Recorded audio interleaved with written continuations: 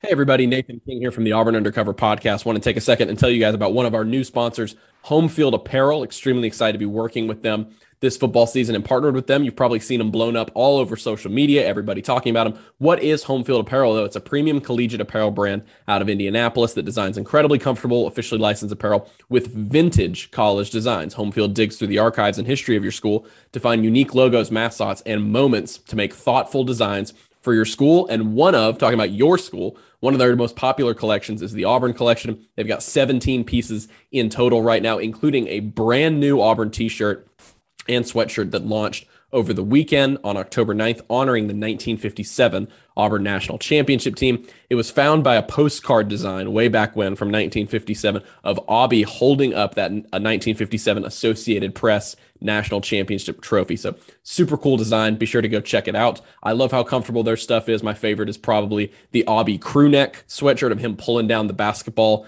nets. They've got Auburn football and basketball stuff over there. That one's probably my favorite. Super comfortable to wear just loafing around the house or to wear outside. You can dress it up. Super nice design there. Be sure to go check them out, guys. Homefieldapparel.com. We've got a promo code for you to get 15% off your first purchase using the code Auburn Undercover. That's all one word, all caps, Auburn Undercover at checkout at homefieldapparel.com.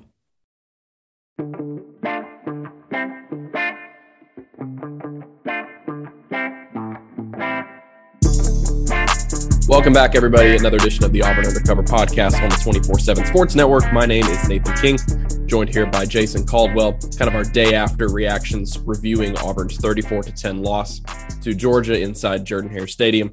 Not necessarily something on paper that is a super surprising result. A three-plus score loss to what is now the number one team in the country in Georgia after Alabama lost to Texas A&M on Saturday. But Jason, we talked about it leading up all week to the game.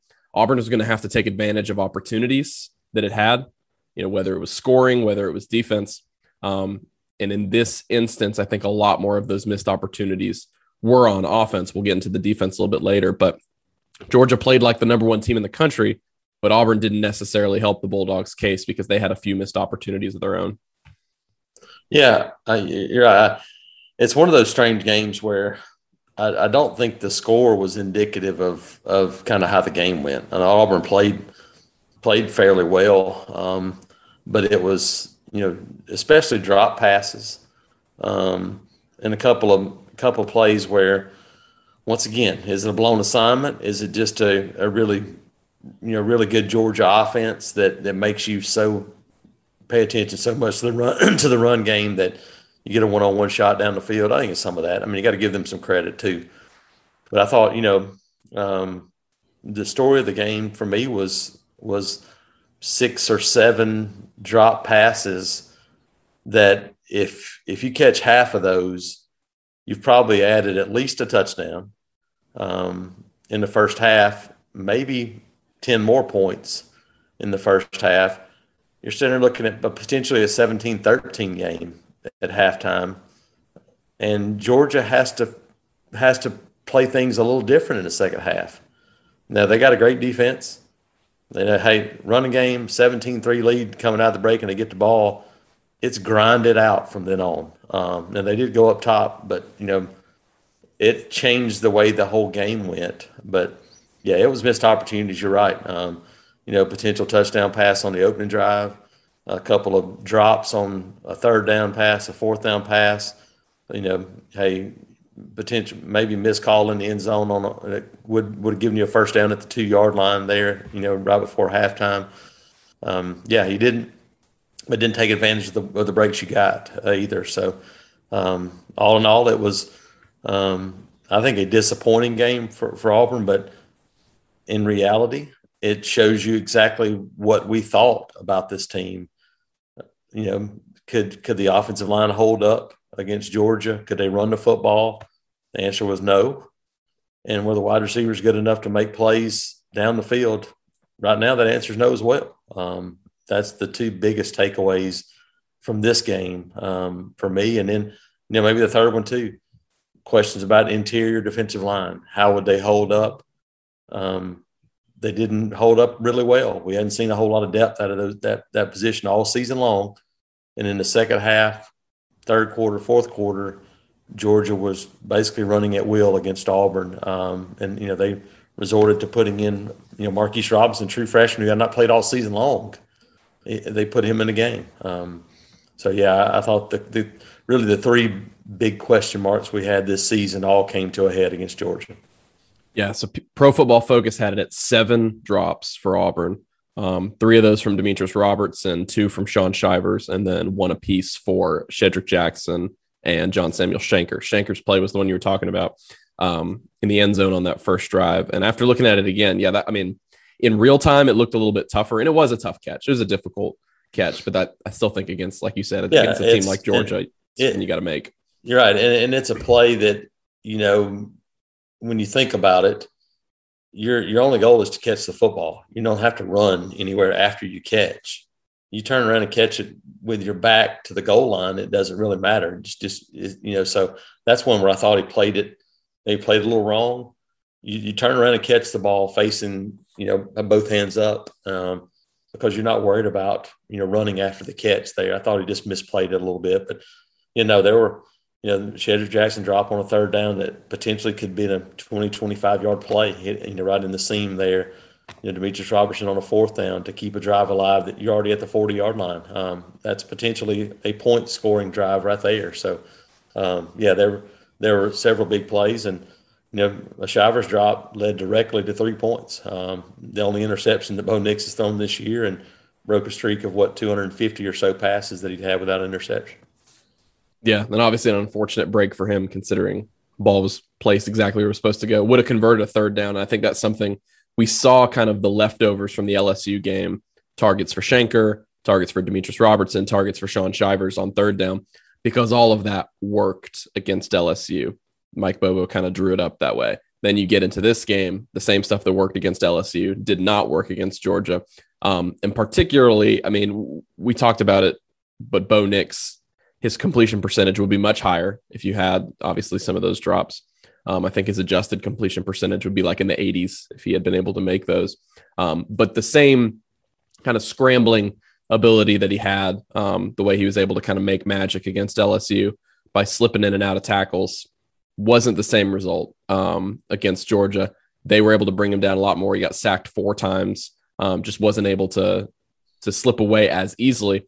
And then you see in the Kentucky game with LSU, that's just kind of their thing right now. They're missing tackles all over the place. So what do you think is the blueprint moving forward to the second half of the season for a guy like Bo Nix to, I hesitate to say get back on track, because he just needs to be consistent in some way, shape, or form. And I don't know if necessarily the Houdini running around trying to make plays like that, like Johnny Manziel, is going to work for the rest of the season. But how can he find some consistency, especially like what we just talked about? You don't have much of that from the wide receivers right now. Well, I think that's the key. I think he's doing what he has to do, because the offense in its form right now isn't an offense that is allowing him to find guys staying in the pocket.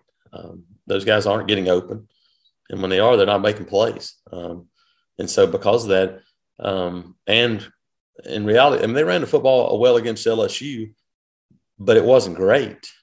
It was okay. You look at what Kentucky did. Kentucky ran 260 yards against LSU and ran it from start to finish. Auburn didn't do that against LSU. Right now, it's a hard job playing quarterback for this offense, because there's no threat past 10 or 15 yards down the field, and there's not a whole lot of plays made in the run game. That doesn't leave a whole lot of room. Basically, you're playing in a red zone the whole game. That makes it difficult. And so right now, the biggest thing that would, probably for Bo Nix would be to find somebody that would become a guy that can be dependable catching passes. And Schenker's been that guy, but he's also had a couple of big drops the last 2 weeks for this offense too. So I think that the biggest thing for Bo is right now, he's doing whatever it takes to try to make a play in an offense that doesn't have anybody that's a playmaker. Tank Bixby is not a playmaker right now. Can he be one? Yes, he's got the ability to do so. And it's not all on the offensive line. There were a couple of holes in the first half against Georgia that I thought Tank, if he cuts back, has some running room, and he kind of bounced it the other way. Those are plays you can't miss. And you play Georgia, you play Arkansas, whoever it is from now on. This offense has to take advantage of every opportunity they get, because there's not going to be a ton of them. And they just didn't do that against Georgia. They did enough of it against LSU to win. But I think we see right now LSU is that's not a great football team. It's a good win for Auburn, but it's not a win over a team that's is going to be there at the end. And you got several of those games left. Who knows how good Arkansas is? We'll get a bit better picture on Saturday, but offensively they're probably maybe similar to the Georgia team that you saw this past week. Yeah, and we saw them try to get Tank Bigsby, like you said. We saw them try to get him involved in the passing game. He had a few more targets this week than he normally does, but there just wasn't that explosion. There wasn't that explosion for anybody. This was the first time in a long while. I haven't looked at exactly the game by game and how many years it's been or whatever, but it's the first time Auburn hasn't had a run of double-digit yardage in a long time. They didn't have a run go for more than, I think the longest run of the day was 8 yards. Obviously that speaks to what Georgia was able to do. On the other side of the ball, we mentioned it a little bit, but the game plan was bottle up Georgia's running attack, make a former walk-on quarterback a backup in Stetson Bennett, throw downfield and beat you on the road. They did a pretty good job of holding up that running game in the first half. Georgia's running backs weren't running wild in the first half at all. Really into the third quarter, it was kind of that one drive. I think they ran every single play for like 75 yards. They kind of beat Auburn into submission, but they forced Stetson Bennett to beat him with his arm, and he certainly did that. He was 14 of 20, had that long touchdown pass. Obviously, you lose Smoke Monday. You didn't have a guy like Owen Papo. The pass rush, I think, struggled a little bit without a guy like TD Moultrie. But this was, at least for me, that was one of the more surprising elements of the game, was the fact that Stetson Bennett looked so good. But a big part of it was because they didn't get a lot of pass rush on him. I mean, it was the equivalent of watching Mac Jones play quarterback last year for Alabama. The difference in those games, when you're standing back there and there's no pressure.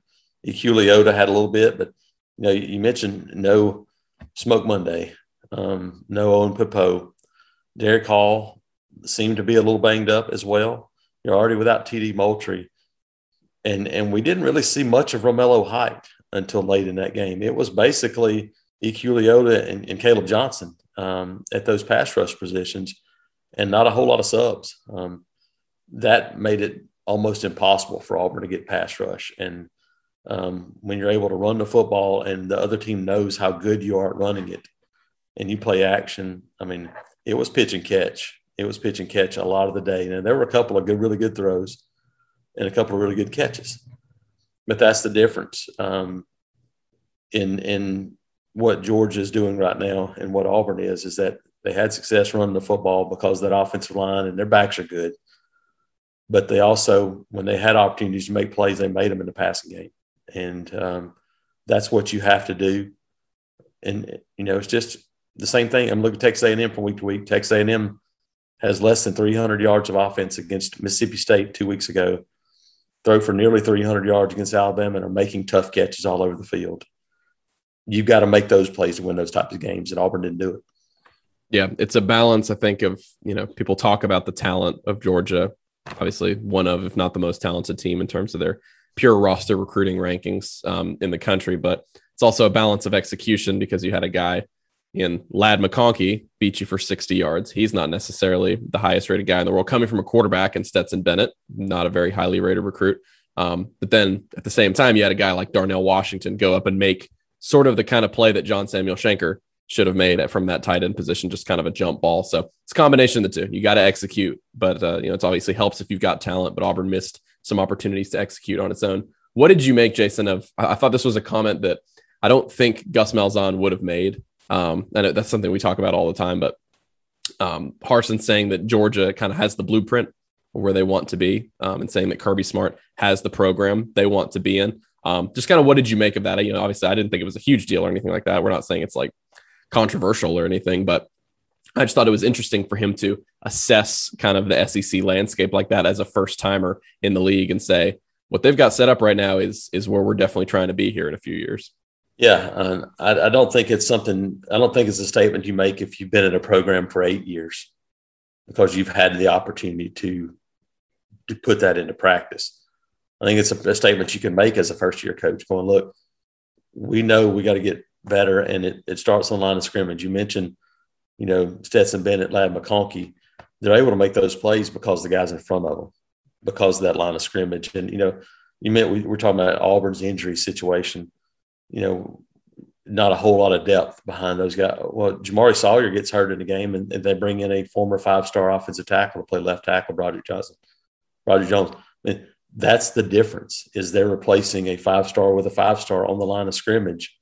And you go, hey, maybe he's not quite, but talent level wise, that guy can hit the ground running. That's where you've got to be.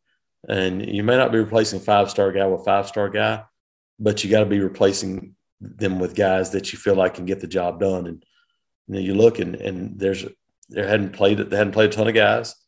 There hadn't been nearly as much depth shown on this team. They've stuck with starters on special teams a lot.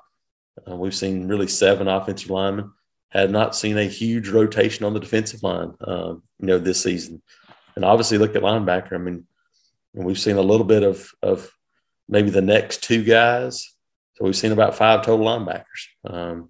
And so, that's where you got to be, is where you can plug and place when injuries occur, when situations arise, that you don't have a big drop off. And, that's, obviously talent levels got to improve across the board. I mean, that's job number 1. Speaking of which, Jason, wanted to touch on this real quick before we go. There's a really big recruiting weekend. You were kind of pulling double duty, obviously paying attention to the team, but working with a lot of those recruits, just, not necessarily needing to name after name of all the big guys that were there. Obviously, there were a lot of blue chips on campus, but just what were kind of your impressions of what they got to see, the way they were treated, the way they took in the environment, and the way they took in Auburn's recruiting over the weekend? I thought it was as good a group that Auburn's had on campus in a couple of years. Obviously none last year because of the pandemic. Even back to 2019, I mean, there were a large number of high-quality 4- and 5-star prospects on campus. A lot of those guys on the line of scrimmage. You start thinking about that. Obviously, you get a commitment from Drew Bobo, Mike Bobo's son, who's a 3-star offensive lineman from Auburn High School. Very versatile guy, can play any of the 5 positions. I mean, he has the potential to be a 6'5", 300-pound center, which gives you a little bit different take. And Nick Brahms is playing well, but it gives you a different, you have that guy with that much size in the middle. But no, they had I thought a really good recruiting weekend. They showed the atmosphere, the fans showed up, all those things, but it also showed guys, look, we need you here. And that's as much as anything. I think that's a big deal. But, it's all about relationships. I think they've done a much better job in the last few months of cultivating those, getting guys on campus. A guy like Mikael Williams, 5-star from, Hardaway High in Columbus, who's committed to USC, defensive lineman. He was on campus. I mean, just those guys, getting them into Auburn and showing them what you got, it's a big deal. We'll see how much it pays off down the road. But I thought it was easily the best day of recruiting that Auburn's had, including, the picnic, all these things they've done. I thought Saturday was probably the most important day. We'll see how much it moves forward with, offensive linemen like Essen Harris Jr. at Auburn High School, Tay Woody, who's committed to Florida State from Lafayette. Those are guys that were on campus and saw it. And I think it's going to have an impact on them down the road. Not to get too much into like individual commitment dates, but with the, it's like only 2 months now or so from the early signing period. Is this going to be a slim class here in December like it is right now and going to kind of bulk up in those couple months after that? Or do you expect a few more commitments between now and December? I think they'll add a few more. I mentioned Essen Harris. I think he's a guy that a couple of weeks away from a commitment, and, Auburn's right there in the mix for him to add another offensive lineman.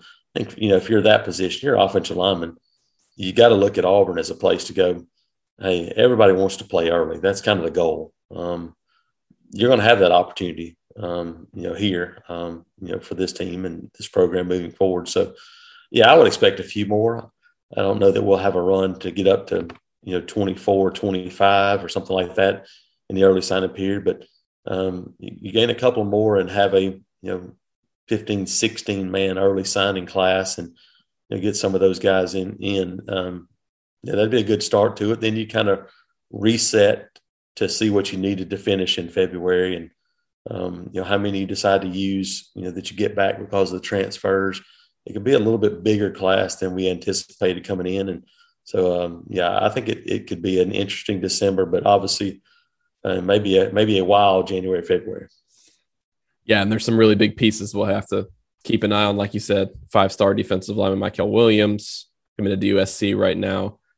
Baseball and football prospect, an interesting one. Drake Bowen, 5-star linebacker, is a guy that intrigues me a lot. Auburn's making a big push for him. Notre Dame is kind of the other school involved there. So you and Keith had great coverage on Sunday and after the game, so we'll be keeping track of that. Moving ahead to the early signing period, obviously Auburn plays Arkansas next. We'll have all kinds of preview coverage of that this week. Thank you guys so much for listening to this episode of the Auburn Undercover podcast. If you guys enjoyed it, please leave us a 5-star review. The intro and outro bumper music is by Beats by Mordecai. You can find him on Twitter, SoundCloud, Instagram. Until the next episode, we will talk to you guys later. Everybody have a great start to the week.